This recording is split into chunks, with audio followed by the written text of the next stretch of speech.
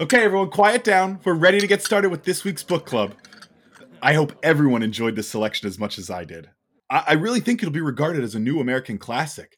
The wit of Twain, the poetry of Shakespeare, and the relatability of a Lincoln car commercial. Green Lights by Matthew McConaughey. I couldn't put it down.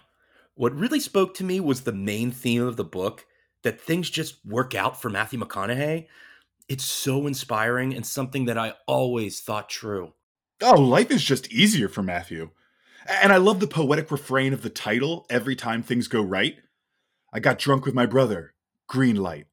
I got a role in a movie. Green light. I watched my parents have sex on the kitchen floor. Green light. You know, in a book filled with pearls of wisdom and down home philosophy, I do think it's important to note that none of them seem to supersede the McConaughey golden rule, JKL. Just keep living. From Los Angeles, California, it's High on Film! Tonight, we've got Brendan Gallagher and The Beach Bum. I love lighting shit on fire. I'm a tiger on tonight's episode.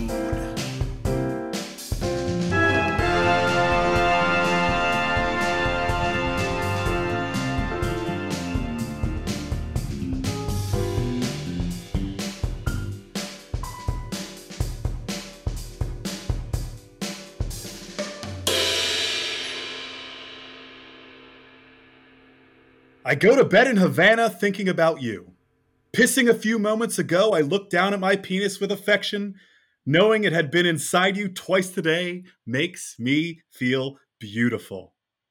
And with that little poem recited twice in today's film, we kick off our 2021 McConuary celebration here on High on Film, sobering talk about movies. I'm Chris Maxwell, your host for another week, and I am so excited to be discussing today's film, The Beach Bum, from the year of our Lord 2019, written and directed by Harmony Korine, featuring our boy and the cause of today's celebration, Matthew McConaughey, as Moondog.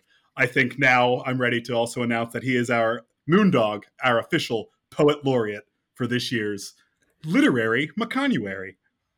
Next week, we'll be tackling a Matthew McConaughey literary adaptation, but today we're putting away the prose because it's all poetry for this episode. Moondog's writings seem to have been heavily influenced by McConaughey's own writings and philosophies, and for more on that, we turn to the man who's right to my left, the podcaster of disaster, the co-host from the couch, and the Brad Davis that God gave us, my co-host and friend, Brad Davis. Happy McConuary, Chris. Happy McConuary, Brad. Oh, and what a McConuary it is. I know you and I are very excited about it because we both picked up copies of Matthew McConaughey's autobiography, Green Lights. We did, and boy, what a ride it's already been. Yeah, right? It's so interesting, and it's a bit of a chicken or the egg scenario, right? Did he start writing this during the filming of The Beach Bum, or was he inspired by The Beach Bum to put down his own thoughts? Because he definitely echoes some of the exact same sentiments in both this movie and his autobiography. They're basically companion pieces. I'll start there. The way it lines up as far as when the book's released and when the movie's released, I have to imagine they were both made around the same time, or they intersected somewhere. And I believe that, if nothing else, McConaughey was inspired by Beach Bum to put down all his ideas into a book. We'll call it a book, and really just dole out some philosophy, for better or worse, mostly worse. Yeah, I'm in that camp as well. Especially knowing the way Harmony Korine kind of directs, that the character of Moondog probably inspired Matthew McConaughey to start his own writings on the set of Beach Bum. This is all my own hypothesis, by the way. And that led to the creation of him writing an autobiography. That is absolutely my take on these two pieces of McConaughey art. I think that is the most likely scenario. He was inspired and he was like, I just got to do this myself. You can do this. And now I was so into this character that I'm just going to ride the wave and, just keep living, brother. Just keep living. All right. And now let's get to our guest, a writer on Warrior Nun, a high on film veteran, and a man who helped us found this wonderful holiday, returning for his nth time for another McConuary, our friend, Brendan Gallagher. Welcome, Brendan. I am so happy to be here during this joyous holiday occasion.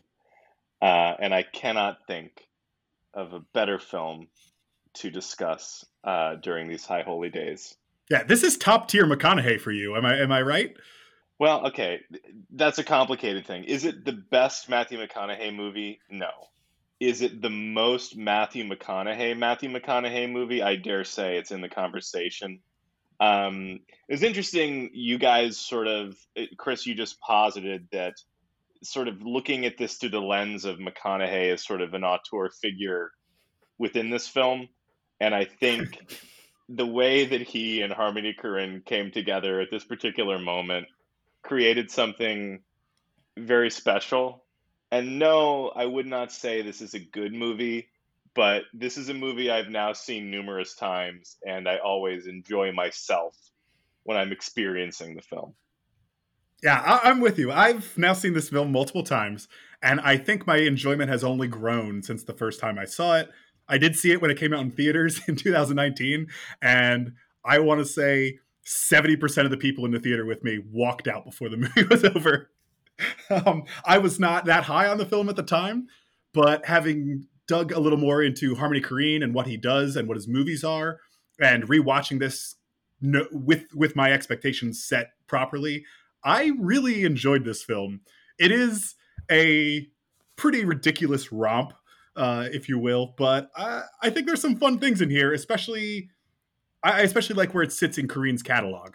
Yeah, I agree with that. And this is a literary digression I've been preparing that I wanted to bring up, which is, bear with me. I've been reading Cormac McCarthy's work, which doesn't seem like anything like Harmony Korine's, but he has this novel called Sutri, which is just like about a dude who lives on the river in Tennessee, drinks a lot and smokes a lot and fucks a lot and doesn't really have anything going on in his life.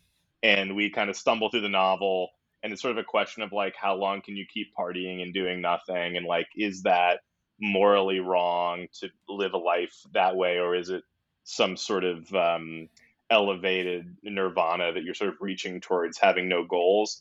And Cormac McCarthy writing that is really interesting because he's a very driven and prolific writer. And so you see him working through Sutri of like, could this have been me? Could I have done nothing? But what I get from Beach Bum, the vibe I'm getting is after Spring Breakers, maybe Korine sort of took on some of that lifestyle, and certainly McConaughey has took on some of that lifestyle. So it's sort of like an aimless movie made by aimless people that's not trying to say anything in particular. And it made me think about how like a book like Sutri or a movie like The Big Lebowski with like the prolific and very type A Coen brothers, there's something to be said about like, is being a holy fool a good life? And what I love about Beach Bum is it doesn't want to interrogate any of that, because everyone involved, including Jimmy Buffett, Snoop Dogg, everybody is a holy fool and has decided this is the way to live life. So there's no dramatic tension. It's just basically like, isn't it awesome to smoke weed and fuck all the time if you have the means to do so? Look how cool this guy who would do that is. And we're all this guy. We're all very cool. Probably what my problem with the movie is. You probably nailed it as far as what it's too aimless for me. Well, before we go any further, if you haven't seen Beach Bum, or maybe it's been a year or two since you last visited the film, Brad and I have prepared a quick little trailer to give you the gist of what it is. Here it is. Players and playettes, today we have this man coming for this woman. In a world of hedonistic pleasures, a poet will work to finish a book of poetry. You know my home's down here in the Keys with all the burnouts, sweetie. I'm a bottom feeder. I gotta go low to get high. You know that. Forced back to civil society for his daughter's wedding, Moondog will be confronted by his own inactivity. When's it gonna end? You're gonna keep coming back and ask me for more and more and more. It's sad, Moondog used to be a motherfucking ATM for me, boy. But after his wife dies, he'll have to give up a life of partying and start leading a life of writing while partying. You don't sell acid, dude? No. That's too bad. This place used to. He'll follow wherever the party takes him, making friends with whoever is keeping the good times rolling. If you see some hopping, don't look away. It's cool looking. After a run-in with the law, he'll be back to where he started, only with more money. What do you think about that, huh? Cash in a boat. We can do whatever we want or nothing at all. Let's Valhalla this motherfucker, you know what I mean? Raise the dead. Woo! And in the end, he'll learn nothing, yet totally succeed. Hey. Many, Neon Films presents a movie that had audiences walking out of theaters midway through. 4 deaths in over 8 straight years of dolphin touring is a terrific record. Snoop Dogg, Isla Fisher, Zac Efron, Martin Lawrence, and Matthew McConaughey. You guys ever watch Magnum P.I.? It's based on my life. You gotta go low to get high. You just kind of have to accept that he's from another dimension. Harmony Korine's The Beach Bum. It's been real, Moondog. It's been more than that. It's been black. And now it's time for Trash.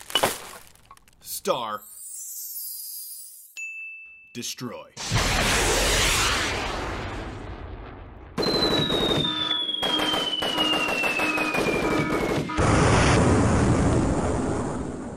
That's right, it's Trash Star Destroy, the first game in our podcast.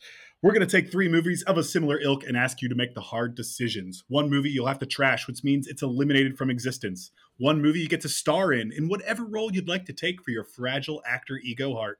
And the third movie then must be destroyed, which means that the only version that has ever existed has been both written and directed by Mr. Michael Bay of The Rock fame. So, we were getting into a little bit of Harmony Korine's body of work, so let's do 3 movies with Harmony Korine scripts. We'll do his very first script, written at 18 years old, Kids, Larry Clark's Kids from 1995. We'll do the aforementioned Spring Breakers from 2012, and the movie we just watched, 2019's The Beach Bum. Kids, Spring Breakers, Beach Bum. Trash, Star, Destroy. I am going to star in Spring Breakers. I just watched that for the first time recently, right after I watched Beach Bum, and I thought it was pretty damn great.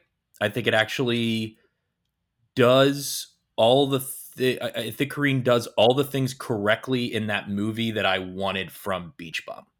And I think that's why I like Beach Bum maybe even a little less.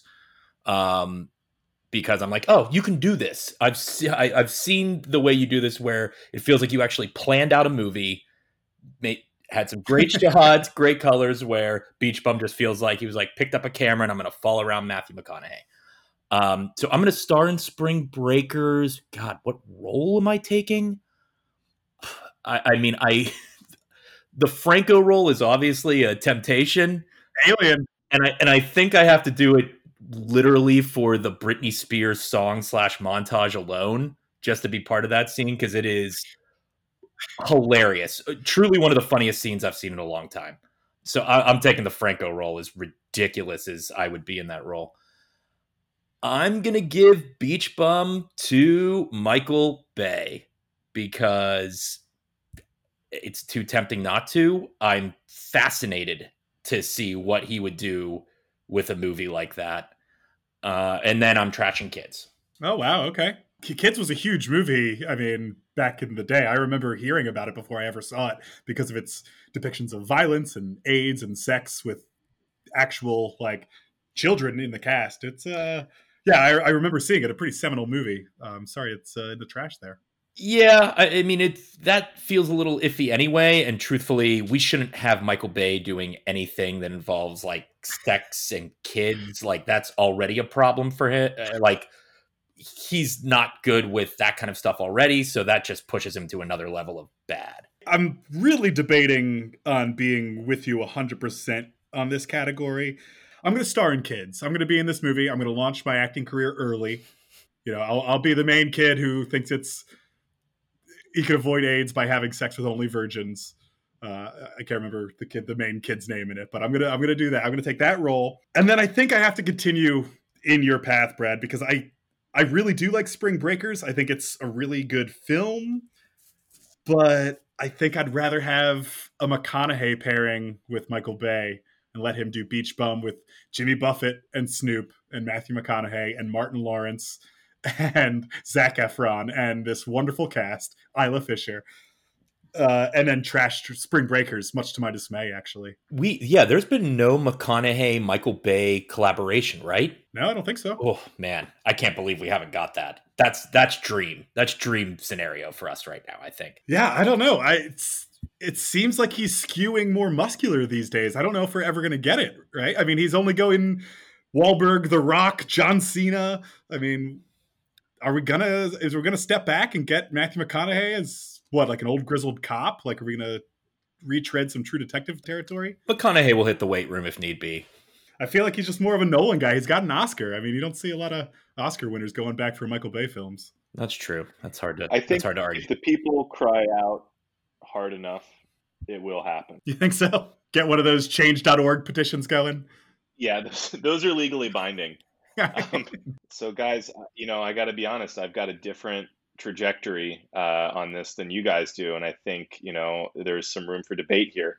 I am going to star in The Beach Bum because I need to commune with Moondog as a personal journey. I don't know that audiences would enjoy it, but I think it's more about me reaching enlightenment. So I'm going to star in that. I'm going to give Michael Bay Spring Breakers.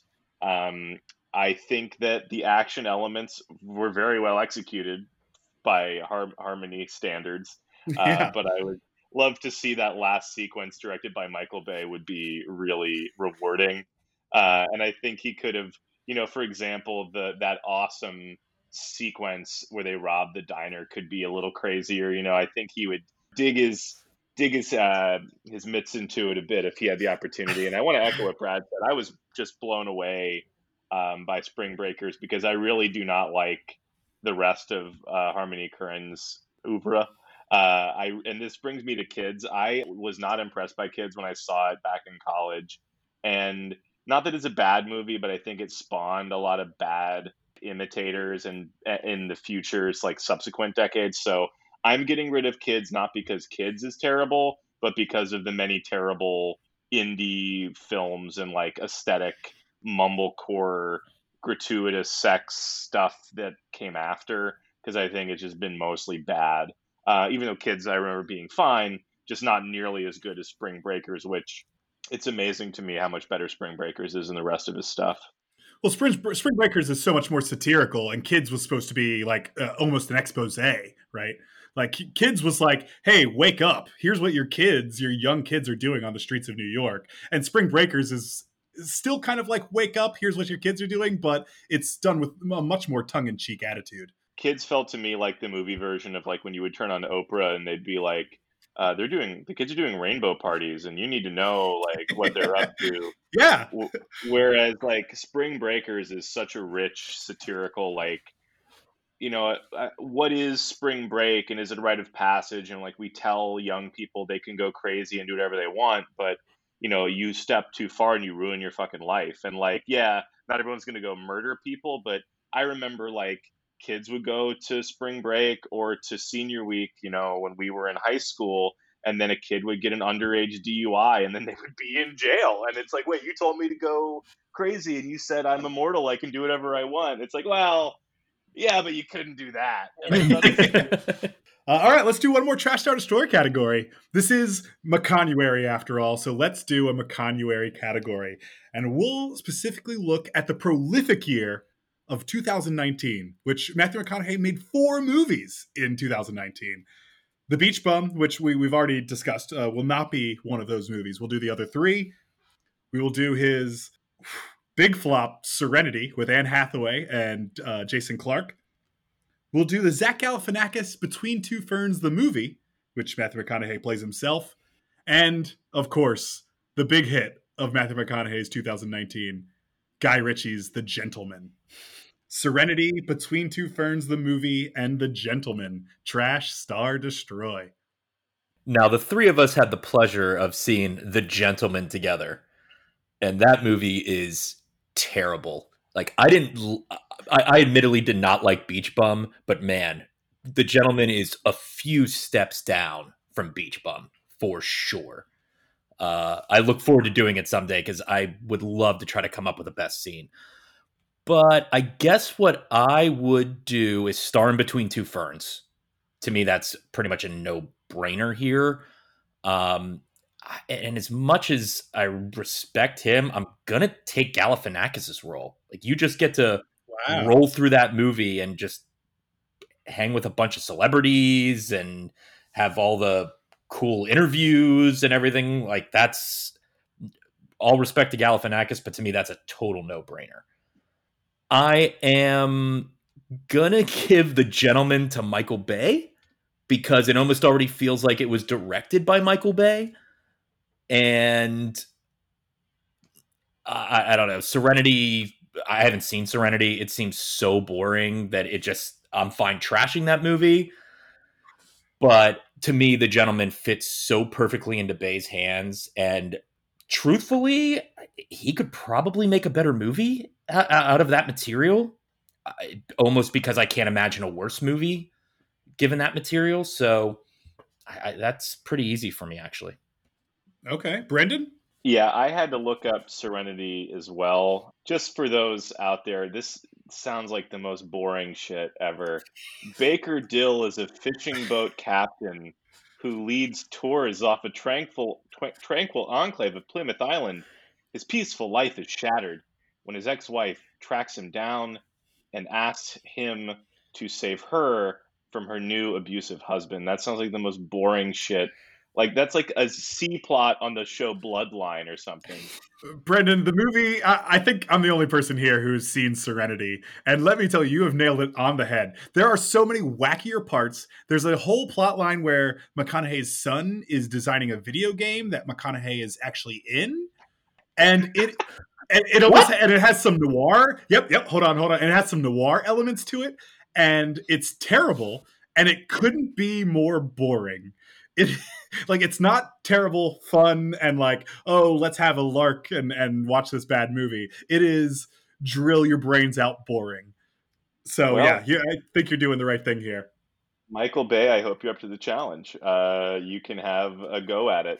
I'm going to get rid of The Gentleman just because, in my head, Snatch and Lock, Stock, and Two Smoking Barrels were good movies. Like, I remember liking them as a high schooler, and watching The Gentleman like soured my good memories of those things. So I wish The Gentleman could just be memory hold and had never existed, and like Guy Ritchie's directing career ended in 2004 or whatever, and we can just be like, oh, remember those fun Cockney gangster movies we kind of liked in high school? So we're gonna do that. And then I will also star in Between Two Ferns.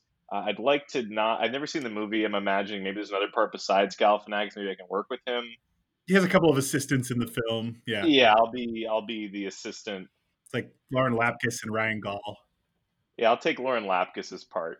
I love Zach Galifianakis. I think Baskets is like a really underappreciated masterpiece, and I would just love to have the opportunity to like sit at the feet of the master and hear what he was thinking during his career, because I think he's made few people do something like The Hangover and then go on to make just interesting choices and not do dumb bullshit. Even some great actors just get caught up in that moment in their career. And he just always seemed to stay grounded and like pointed towards the North Star of whatever he wanted to do. And I would just love to like do the Terry Gross fresh air interview on set between scenes. Yeah, Brendan, I'm with you. I'm going to star in Between Two Ferns. If you're going to take Lauren Lapkus' part, I'll take Ryan Gall's part. I'll be the other assistant. We'll have a great time on set. And I'll be Galifianakis. So it'll just be the three of us hanging out. Yeah, perfect. Brad, Chris, and Brendan's Between Two Ferns. Can't believe they completely recast for the movie. But I'm going to trash The Gentleman. I did not like it, despite it being a little more entertaining than Serenity. But yeah, I'm giving Serenity to Michael Bay in hopes that he can really jazz this film up. There's too many good elements that could be just need that injection of action or fun, and it could really be maybe not a good movie, but at least a very entertaining bad movie. So I think that's what I'm doing here. That's Trash Star Destroy for another week. Congratulations, guys. Thanks. Yeah, quite welcome. We're going to take a quick break, and we'll be right back with more High End Film, more Brendan Gallagher, and more The Beach Bum on this McConuary after this. Do you ever wish Harmony Korine took some really big swings? Then watch him swing for the fences with Mr. Lonely. Diego Luna is a Michael Jackson impersonator invited to a serious cosplay commune by Samantha Morton's Marilyn Monroe. Skydiving nuns, the Three Stooges meet Abe Lincoln, and Werner Herzog all come together in a quirky exploration of identity. As a bonus, an early draft of Captain Wax musings about dolphins can be heard here from the mouth of Shirley Temple. 2007's Mr. Lonely, a film by Harmony Korine. Hi on Film, we're back celebrating McConuary with the one and only Brendan Gallagher talking The Beach Bum, Harmony Korine's The Beach Bum. And we're about to break it down for you in a segment we call Scene Work. We're going to rank our top 3 and bottom 3 scenes from this film. Of course, we're an optimistic podcast, if you haven't figured that out already. So we're starting things off optimistically with Best Scene. What are our top 3 best scenes in The Beach Bum? We'll start at number 3. Brad? Number 3 for me is it's at the wedding, which is like a kind of a big part near the beginning of this movie. Matthew McConaughey and Isla Fisher's daughter are getting married, and I believe this is the wedding. But it's one part. A lot of this movie is kind of montages, almost like silent films in a way, which is kind of the best parts of this movie for me. Like I feel like if they leaned more that way and had more of that, it would have been better. But it's one scene. It's McConaughey in the pool. He's smoking a joint and I believe listening to Margaritaville. And it's kind of like the camera's kind of going up below the water and above the water. And he's just kind of peeking his head out just to keep the joint from going underwater. And then his daughter comes poolside and he gets out and they just have this very lovely dance. And it's almost like the father-daughter dance at what would be a typical wedding. And I just thought it was a kind of a beautiful moment. No words being said other than the song. He just climbs out and just starts dancing with his daughter on the side of the pool. And they kind of have a contentious relationship, but it's kind of the moment early on where she allows him in and they just kind of have this beautiful father-daughter moment. I thought it was very sweet and I thought it worked very well and it was shot well and it was, a good song. So yeah, I really enjoyed that scene. Excellent. I like that you picked that. There's a lot of those quieter moments that are like Korine just lets his camera kind of wander and pick up these quieter moments to usually pretty great songs. None of them made my list. I chose all more energetic scenes, but I'm glad you pointed them out on yours. Brendan, what's number 3? So just to let you guys know, full disclosure, I wrote down 7 top scenes, and this is just the top 3 you're going to get. So know that there was more. It was very tough for me to narrow them down. Number 4 was actually Brad's number 3, where I wrote down father-daughter dance next to the infinity pool to Margaritaville, which is just a funny sentence. But my number 3 is there's this scene towards the beginning when Moondog meets up with his wife and just starts eating her out in front of the pool boy and her friends, and it's just apropos of nothing, really makes no sense, but both of them really sell it, and it just cracked me up because it's just completely unbelievable, gratuitous, and really set the tone for the movie. Yeah, it's a cunnilingus montage almost. Like he's going down on her in front of the woman who's giving her a pedicure, in front of their deliveries coming into the house. There's the montage of it, and then there's a point where she's on the phone and she's just standing up and he's going down on her while she's on the phone as well. All of that, maybe now in retrospect, having once I had seen the whole movie, I can look back and like, okay, it's zany and weird and just like that's kind of what it is. But I had definitely written all that down as worst scenes right off the bat because I was like, what the hell are we doing here? And now, kind of knowing the movie more and kind of knowing the Kareen's the way he makes movies, that's just kind of his like, hey, this is funny, this is comedy. Which, whether I agree or disagree with, I get what he's trying to do at least. Well, my number 3 is the introduction of Zac Efron. He plays Flicker in this movie. He is introduced to us as a pastor's son who is put in rehab. He has it's tiger striped beard with a Bluetooth headset that only accentuates the lines in his beard. And he just says a lot of crazy things. He really riles Moondog up. They break out of the rehab together. And one of my favorite things in the movie is they're in a cheap hotel room together and just rocking out and the music's blaring. And he says, oh, man, this Christian metal really bangs or something. And it's Creed. It's Creed, Can You Take Me Higher? And I laughed my ass off at that. I thought it was so funny and just a great little example of how good and the real positive energy and chaotic energy Zac Efron brings to this movie. I found such a delight.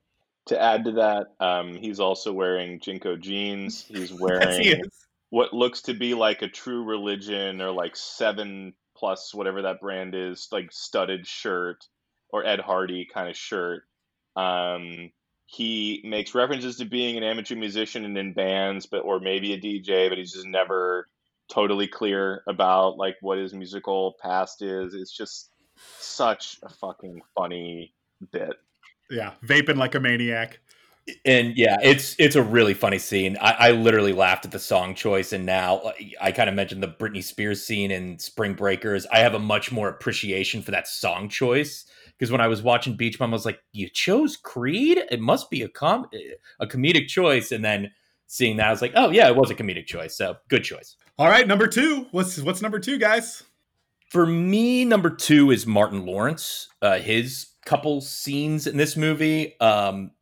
I love Martin Lawrence. Captain Whack. Yeah, I love me some Martin Lawrence. He was the best part of Bad Boys for Life from this year. He was hilarious in it, and he is really funny in this movie. The whole premise that he does dolphin tours is so funny. And when he jumps into the water, I mean, it's kind of an easy gag, but like he jumps into the water like, I'm going to go swimming with the dolphins, and it ends up being sharks.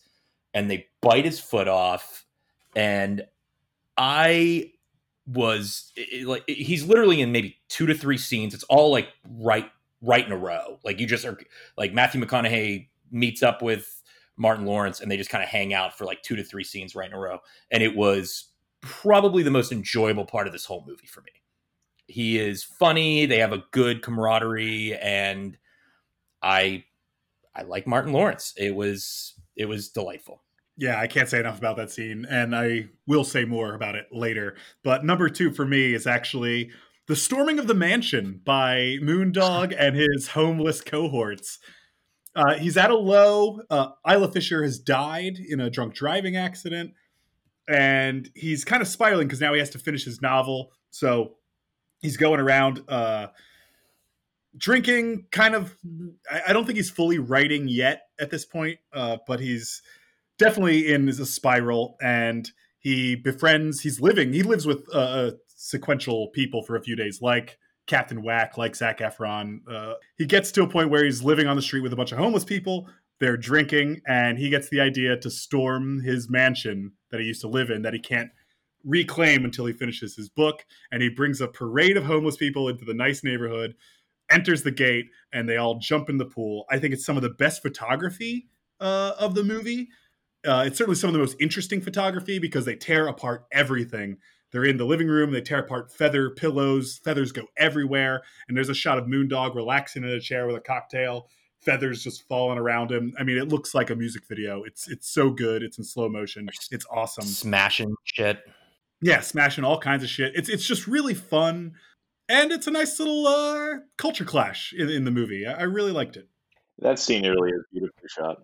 Yeah, and it's a scene that actually reminds me of, not to keep going back to Spring Breakers, but I was like, oh, yeah, you do this really well. Like it's not a surprise he directed a lot of music videos, but he does that kind of thing really well. A montage of just chaos. Yeah, I agree. My number two is a bit calmer, and it's sort of like a tongue-in-cheek number two because I always think it's really funny in movies when someone's supposed to be good at something and the writers clearly couldn't make the thing that good. And there's this like shot on like camcorder. McConaughey as Moondog is reading like his great early collection of poems when like he still had it. And McConaughey is so self-serious and self-satisfied, is like kind of like your hot professor who you'd give a tamale in like fiction class and all like the girl grad students are trying to fuck, and like he even stops in the middle and says like, that's a good poem at one point. And that whole thing just fucking cracked me up. Like he had like glasses with croquis and there were like admiring undergrads sitting there like fawning over him. And the poem from, I believe the marquee collection is called Key Zest, pun on Key West. And that whole sequence just made me laugh. And I know some of it was intentional and some of it was not. But I just enjoyed the shit out of McConaughey being McConaughey in that section. All right, guys. Well, we're down to it. What's the best scene, number one scene in The Beach Bum? Brad? For me, number one is the hard cut to the ambulance when Isla Fisher, right before Isla Fisher dies. The movie. I wish I would have like looked at what the time code was when that happens, but for a movie that kind of sets up just this free love, just hanging out with Snoop Dogg. I'm at my daughter's wedding. It's all just very like light and fun and kind of, we were saying kind of aimless. And then all of a sudden we are thrust into this very serious scenario where we're in an ambulance and they're both injured and both like in a dire situation. And it just snapped me right out of what was going on in this movie. And I thought it was really well. I thought it was set up very well. I thought it was a great job directing to kind of lull me into this almost sense of security that I was just going to kind of be in this freewheeling, no consequences type film, and then just rip me out of it shook me, and it definitely left an impression. So to me, that was the moment in the movie where I really said, "Whoa, okay." I was not expecting this to go here based on kind of everything he had set up before that. So it hit me. It hit me good. Yeah, one of the few very serious moments in the film. My number one is the meeting of the minds that comes about when Snoop Dogg, Jimmy Buffett, and Moondog are all writing an ode to Moondog together. They're on Snoop Dogg's yacht. They are surrounded by much younger topless women who we're to believe want to hang out with these old assholes, which clearly they would not and do not. They're smoking big blunts. They're like hatching the third act like twist escape plan, which is not going to work and is really stupid and just involves like having a guy fly him back home is like the big twist. And it's just like such a, like, I can watch the scene and I can imagine the scene where these three people and Harmony Korine got together and hatched up how this is going to go and thought it was going to be so awesome. And it just isn't. And it's so funny. And just a beautiful moment in like stoner dude guys being dudes history. Yeah, they lackadaisically even compose a Moondog song that's not even that good. No, it's not. No, it's not. Well, my number one's actually already been touched on. It's Martin Lawrence as Captain Whack in this. I will admit him going into the shark-infested waters, insisting they're dolphins is a little forced. But man, everything leading up to that is comic gold. It was a highlight of this film the first time I saw it, and it's a highlight the most recent time I saw it. Him going on and on about the dolphins, like as if it's all new information to him. Like they're trying to communicate. That's the noises they're making. It's just so funny. Him going on about saying like when he saw Flipper when he was young, it really inspired him. So funny. And so funny. He has. I couldn't write down lines fast enough when he was on screen. It's great when he goes off like 8 years of tours and only 4 deaths. It's a great record. I was going to say, if you don't bring up this line, I'm going to bring it up because it is. Yeah, I think it is 4 deaths over 8 straight years of dolphin tours is a great record. Yeah, and then the family comes on his rinky-dinky torn up boat, and he's like, "Guys, we're in mating season, so if you see some dolphins humping, don't look away." Yeah, it's so funny. I believe he says it's orgy season. Yeah. But it's one of the more energetic scenes in this film, and it's definitely the scene that engages me the most of this whole film. I love it so much, and I think Martin Lawrence gives a hell of an improvisational performance in this movie.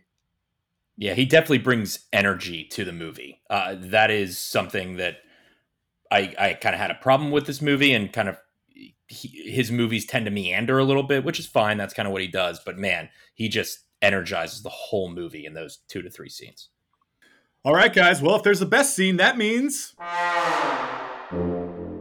there's a worst scene. What are our bottom 3 worst scenes for The Beach Bum? Starting with number 3. My number 3 worst scene is right after Isla Fisher dies. Moondog has a meeting with his lawyer, and it is a Harmony Korine. Mm-hmm.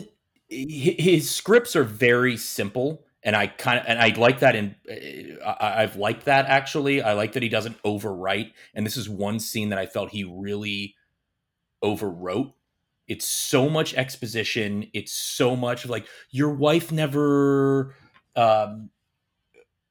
your wife didn't trust you. She wanted you to finish your novel, which that whole concept of like the whole thing around his novel is a problem for me anyway in this movie. But it's a scene that is, and this is something that I constantly bring up in worst scenes, so I feel a little bad about it, but just exposition dump of what their relationship was when I feel like he had already accomplished showing us what their relationship was in the scene I mentioned before of like that montage with the song. And now we have to hear all of her problems and all of her problems with him. And it just felt very forced and very like, well, now we have to propel the rest of this movie with showing what your problems are and how you need to fix those in order to make your wife's death or make you seem worthy of your wife now after she's passed. And it's just bad writing for a guy who is very seems particular with when he writes, where he puts actual writing into his movies. It felt overwritten. Yeah, I agree. I think there's a couple of scenes like that, which I'll get to a little later as well. For my 3rd worst scene, I'm going to pick another lawyer scene, or rather, I guess it's an agent scene. Jonah Hill plays Matthew McConaughey's agent, and Lewis, I believe his name is. Yeah. What I love about this movie is every other character feels like some fucking guy you would meet at a bar somewhere. And I suspect a lot of the actors are non-actors who are playing roles or people they found around. And Corine's that kind of director. Like in Spring Breakers is this youth pastor who's played by the pro wrestler Jeff Jarrett. And clearly Jeff Jarrett's not acted very much, and it's so authentic and gritty and real. And Hill is playing a very cartoonish, clearly overstudied. I mean, because that's, Jonah Hill's thing. Like he fits well in like Sorkin-y kind of things or Scorsese kind of things because he overstudies, overplans, plans his teeth in his eyes, and he kind of like, it's great in sort of Oscar bait character acting big movies, but in little indies like since Superbad and that era, I find him overwrought and a bit unwatchable, and this was just the most egregious example of that for me. It's Foghorn Leghorn. I mean, I literally wrote down Foghorn Leghorn when I was listening to him. Brendan, I think your analysis of him is spot on. I don't even need to say anything else. I think you nailed it. My number 3 for me is actually, it's not something I think that totally takes away from the movie, just something that I found, because I will say I have a surprising few things written down for worst scene, at least for me. I really thought I'd have more. But so this one doesn't really take away from the film, but I just found it to be a little extraneous in a film that kind of meanders its way through itself anyway. There's a number of times where it uses flashbacks that I think is wholly unnecessary. There's one where we're talking about, I think it's even when McConaughey and Isla Fisher are getting back together and you flash back to them kissing or something. You're like, we know, we just saw this. We don't need a flashback. And then they do it again at the end of the movie when Heather, Moondog's daughter, who we spend a third of the movie at her wedding, says she dumped her husband. And then we flash back to show Frank, her dumped husband, from a scene we saw at the wedding a mere 45 minutes ago in the movie. And it's a quick little thing, but we didn't forget who her husband was. Like, he's been in the movie, and I just feel like the flashbacks are just really unnecessary and I guess don't wholly take me out of it because there's so much montage, floating camera work around this film. But it just, it's precious minutes that could have sped up this movie a little bit for me. What about number 2? Number 2. So my second and first worst scenes are actually a little more broad, but they both are summarized well in one quote from this movie, which is McConaughey's daughter. I should have looked up the actress's name, but his daughter in the movie, when McConaughey is asking her for money, he's at a certain point. She says, he may be a jerk, but he's a great man. He's brilliant. And I'm going to pull that apart into two things. And I'm going to start with, he's a great man. For a movie that is, I think, earnestly trying to make us believe that this, while not a great man, is at least a good man, he has way too many moments of being a terrible, terrible person. And maybe this is what he's trying to do in this movie, is kind of like make us play both sides of it, whether it's believable or not. After seeing Spring Breakers, I feel a little more towards that. But for a guy who is happy to rob an old man of money, Efron knocks him over the head with a bottle, and they rob an old man who's kicking tuba players in the water. Like, the guy's playing a tuba, he kicks him in the water. He gets his wife's inheritance, and while he, I guess, burns all the money kind of in protest or something, he buys a boat with all of her money that he names Happy Ending, I believe. He names it something, doesn't even name it after his wife, who's now passed, and doesn't really seem to be that broken up about his wife's death. I think he names the boat Success because that's what Captain Whack wanted to name his second boat. Oh, yeah, that is what it is. I just don't, and I'll go a little deeper into this with my number one worst scene, but I think for what they're trying to set this character up for in this movie, they fail in making us actually believe it. And maybe we're not supposed to, but man, I hated this character. I thought he was a terrible person. And to try to sit there and tell us he's this character who's kind of supposed to be the straight person in this movie, his daughter, who was kind of supposed to be the voice of reason, that infuriated me. Stefania Levy Owen, by the way, plays Heather. Thank you. His daughter. Thank you.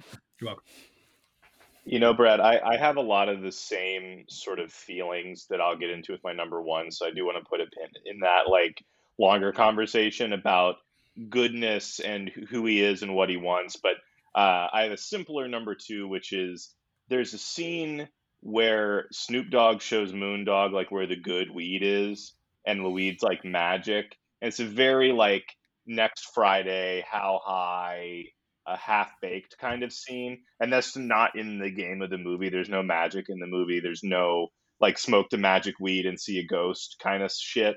It's just like, wow, we're rich and cool, so we have good weed.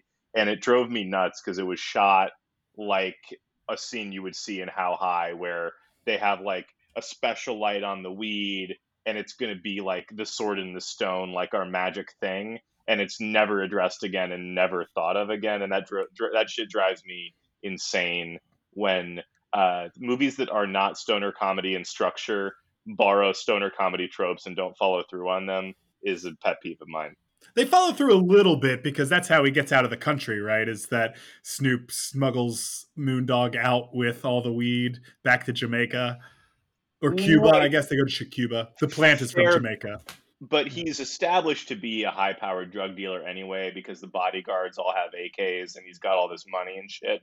So, like, you buy that as being the Deus Ex Machina without having, like, a thing where they have to go in the basement.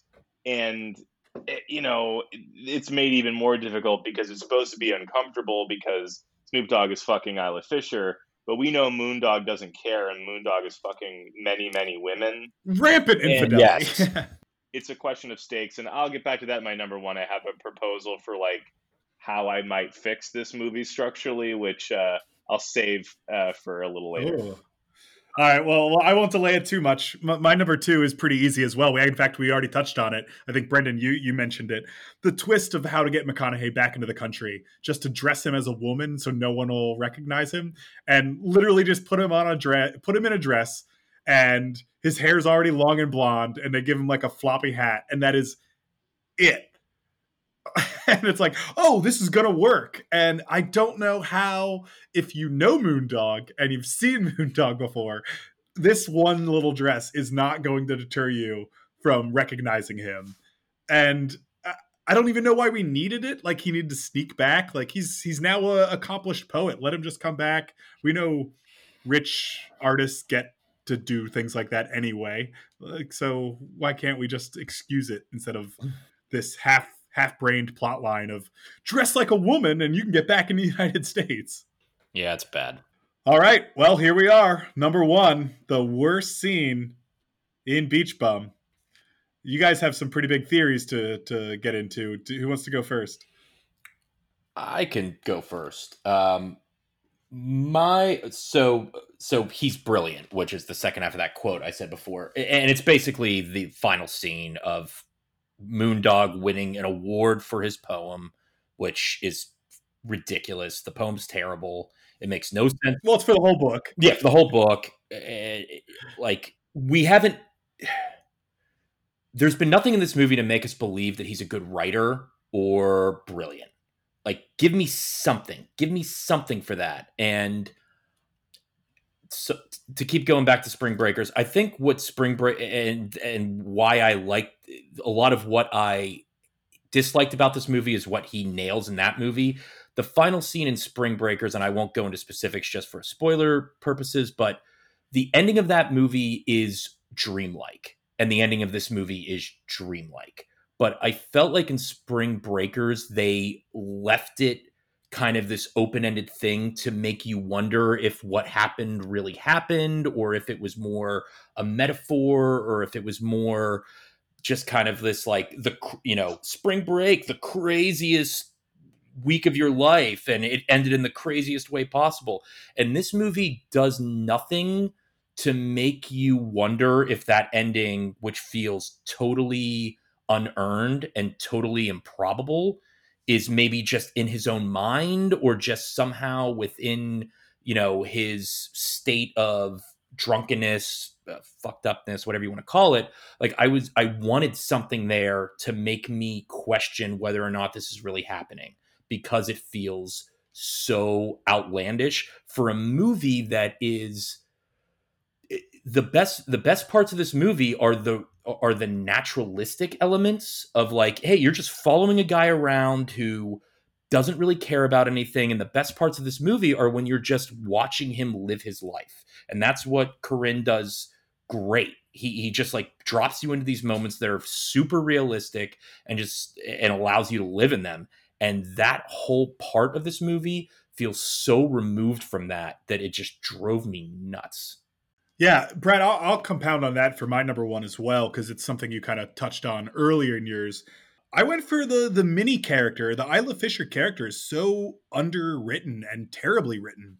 In all her scenes, when she's explaining to Heather, her daughter, about how she's sleeping with Ray, to everything, she has so many scenes where she has to explain things, whether it's to Moondog or to us, the viewer, and it's just so bad. But you're so right.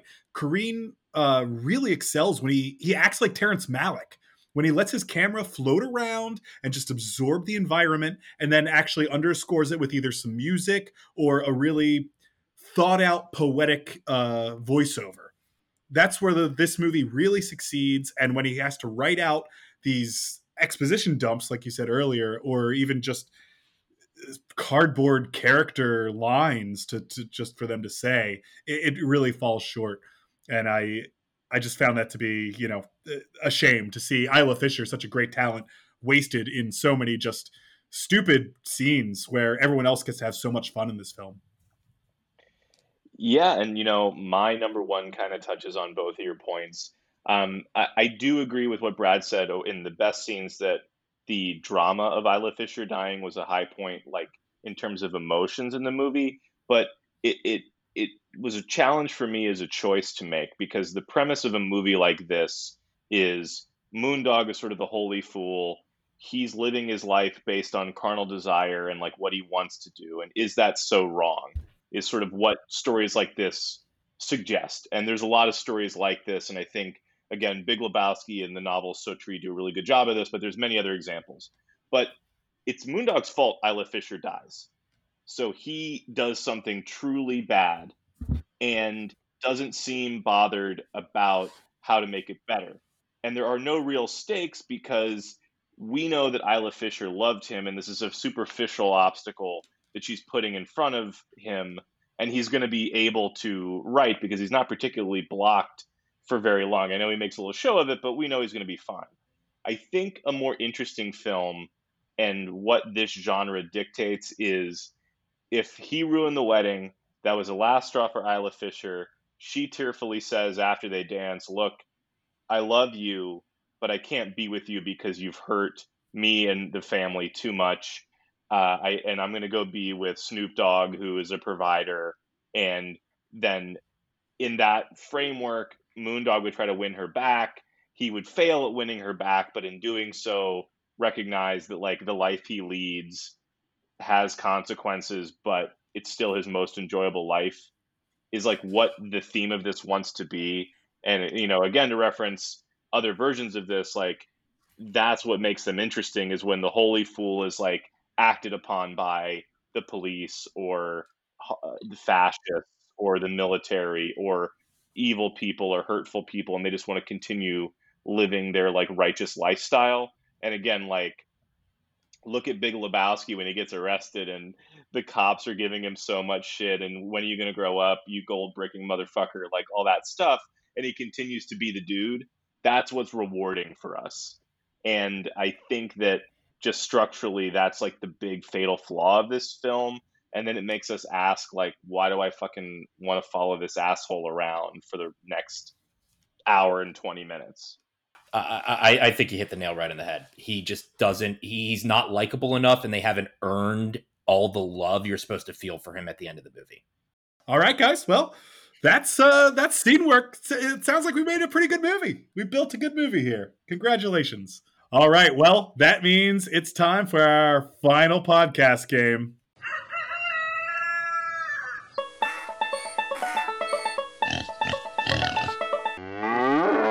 That's right. It's time for Milking It, our second favorite game of the podcast, where we're going to roll out the big computer of Hollywood Ideas 2000 here in a second, and it's going to provide us with a few things to create a brand new movie for the studio system to put back out there and make $1 million more. It's going to give us a genre, an actor, or a director that we will have to remake any parts of the Beach Bum, the title, the music, the characters, any of the minimal paper-thin plot points we want to use to conform to the genre given, or a director or an actor card who will then either have to direct or star in the vehicle, as well as a pitch time. You have 3 to choose from. You'll either get the elevator pitch, which gives you 30 seconds to get out your idea to the executives, a water cooler pitch giving you 1 American minute to get your idea out, or the coveted boardroom pitch, 90 seconds to get your idea in front of those executives and sell your film. So, that being said, let's roll out the old big computer and see what it has for us today.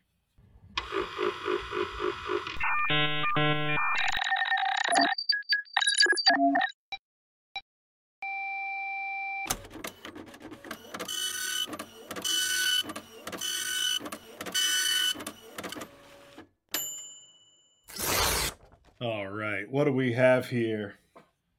Oh, looks like I'll be going first today. I have the elevator pitch, 30 seconds to do the beach bum as a fantasy. No problem there. I'm not far off. Well, yeah. Well, I think we got to add some fantastic elements like elves and dwarves and goblins and the like. Any fantastic element you can add would be great. Brendan, the computer has you going next. The water cooler pitch. You'll have 1 minute to do the beach bum as a Spike Lee joint. You up for that? I'm ready. All right. Excellent. And Brad, that leaves you with the boardroom pitch. 1.5 minutes. Oh, you're going to love this for this film. As a trilogy. The Beach Bum Trilogy. Oh, wow. Trilogy is back. Yeah. Happy McConuary. You got the trilogy card, Brad. Oh, boy. We're going to take a few minutes to gather ideas, and we'll be right back with 3 brand new movies after this. And we're back. All right, 3 brand new offshoots, 3 heats, reboots, reimaginings of Moondog, Beach Bum, coming at you right now. I'm going first. I have the elevator pitch giving me 30 seconds to get the Beach Bum out as a fantasy. All right, here we go. Got my best suit on, got my briefcase at my side, the elevator doors are closing, the executives are in there, and here we go. A mysterious ancient book of spells is found, too dangerous to keep, too powerful to wield. After careful consideration, it is decided the book must be destroyed in the volcanoes from whence it was published to save the faraway land of Key West. The humble Moondog is decided to be the carrier of the book and is joined with his band of ragtag companions, Captain Whack, a peg-leg sea captain, Lingerie, a heavily armed warrior, Lewis, a greedy cleric, Flicker, a young wizard, and Jimmy Buffett, a renowned bard. Together, they must brave the islands and make it to the mountain before evil wins in The Bum of the Beach, The Brotherhood of the Moondog. Good title. Thank you. My complete ripoff of Lord of the Rings title. You made it work. You made it work. Thank you. Renowned bard. Jimmy Buffett. That was almost the basis for the entire idea. What? No way. Very good line. All right, Brendan. 1 minute. The water cooler pitch to do Beach Bum as a Spike Lee film. Grab your Dixie cup, fill it up with water, because here comes the executive. Away you go. Martin Lawrence is a Vietnam veteran in the film Beach Bum that we know. And so Spike Lee's take on this film is going to harken back to his most recent joint, Da 5 Bloods, and explore similar terrain. In this version of the Beach Bum, Martin Lawrence's sea captain is not only tormented by the complicity in war crimes and PTSD in Vietnam, but he also must reckon with returning to a coastal Florida town entrenched in backwards racial attitudes. Though the captain finds peace working with his beloved dolphins, the racial tensions and retrograde politics prove too much for him to handle. Ultimately, he sacrifices his job to stand up for an Asian American crabbing family facing the same discrimination from returning veterans working on the docks. Our hero sacrifices his dolphin tour business, but ultimately leaves him a happier, healthier person, at peace with his deeds at home and abroad.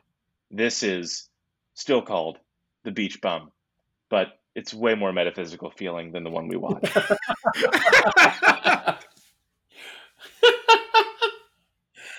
I hope it's The Beach Bum, and then that last, what did you say?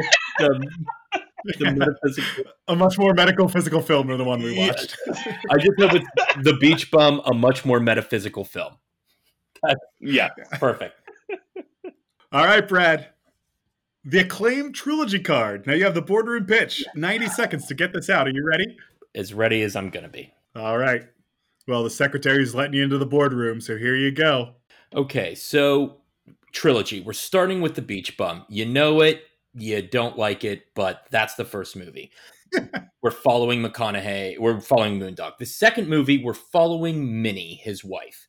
And it follows a day in the life as she finds out her daughter is getting married and has to put together a wedding at the last second. She's seeing Ray and is living with him, and we're seeing her dealing with the challenges of being in love with two men, trying to give her daughter the perfect day, juggling this relationship and her daughter's opinion of her father, and just what a mess their life has kind of become, but while at the same time trying to live this upbeat and be positive on the day of her daughter's wedding.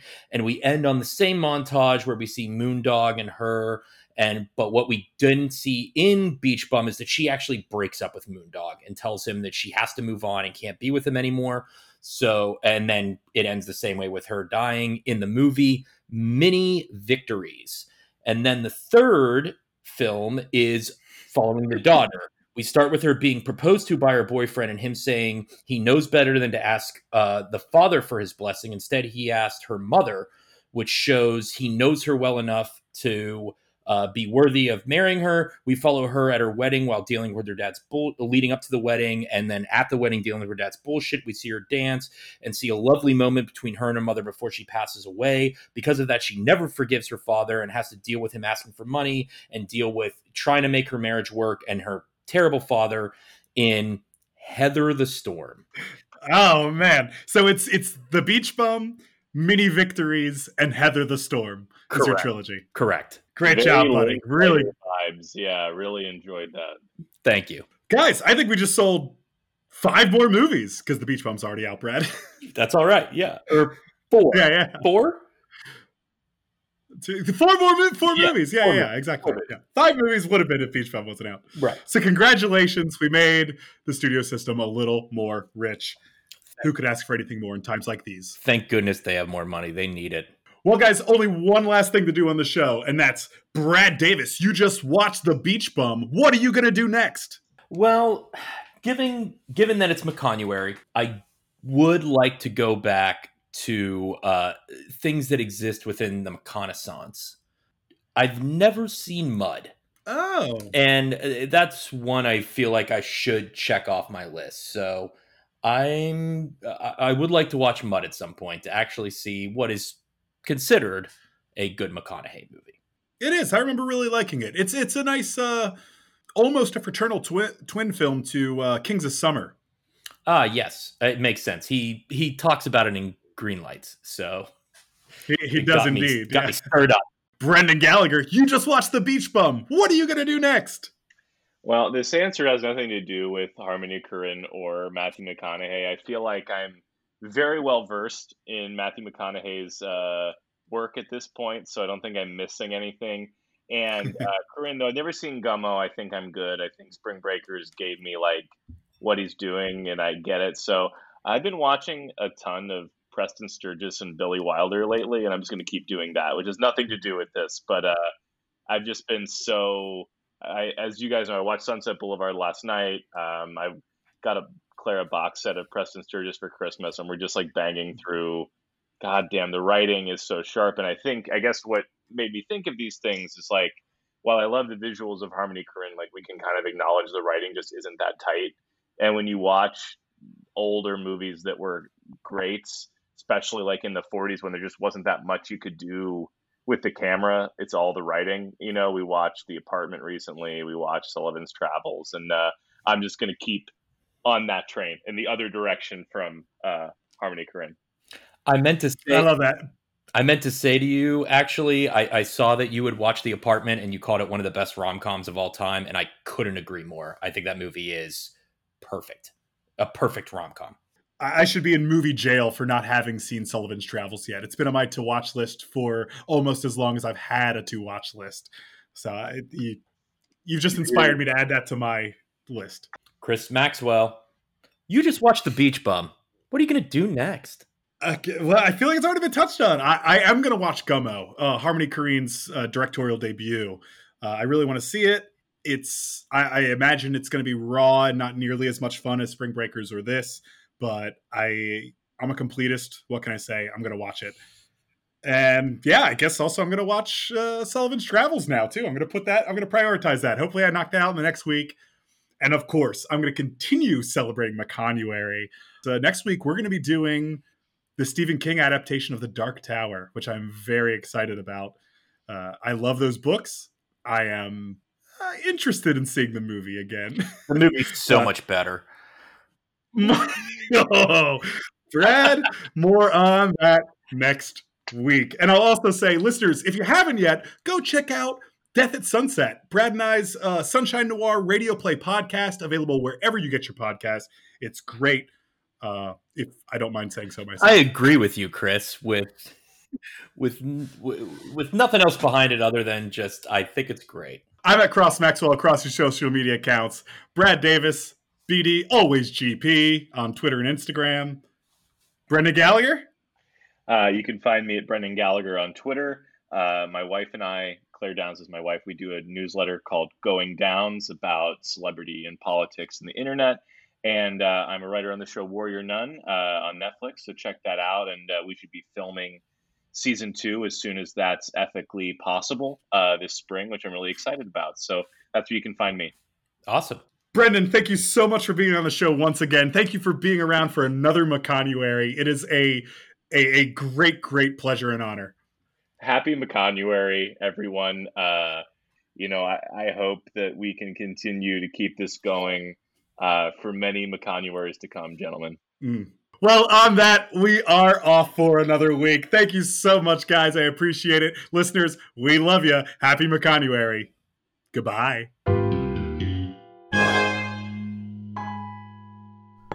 How about the story of Lucky the Bird? Oh, never cried for so many different reasons in my life. When Matthew's father put that entire toilet water-soaked dead bird into his mouth, I was dumbstruck by the fragility of life. But then he literally breathes life back into its tiny little lungs and resuscitates it. Green light. High on Film is a Maxwell Davis Productions podcast. Original music by Zach Pfeiffer. For more information, follow @HighOnFilm on Twitter and Instagram, or email the show at thehighnfilmshow@gmail.com.